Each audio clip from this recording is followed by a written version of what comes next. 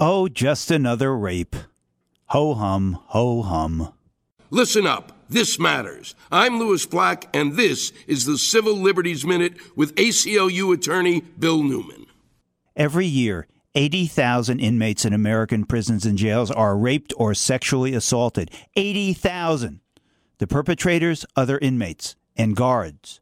The most likely victims, inmates who are gay or lesbian, or who had been sexually abused before their incarceration, or who are mentally ill. All this, according to a recent report by the Federal Bureau of Justice Statistics.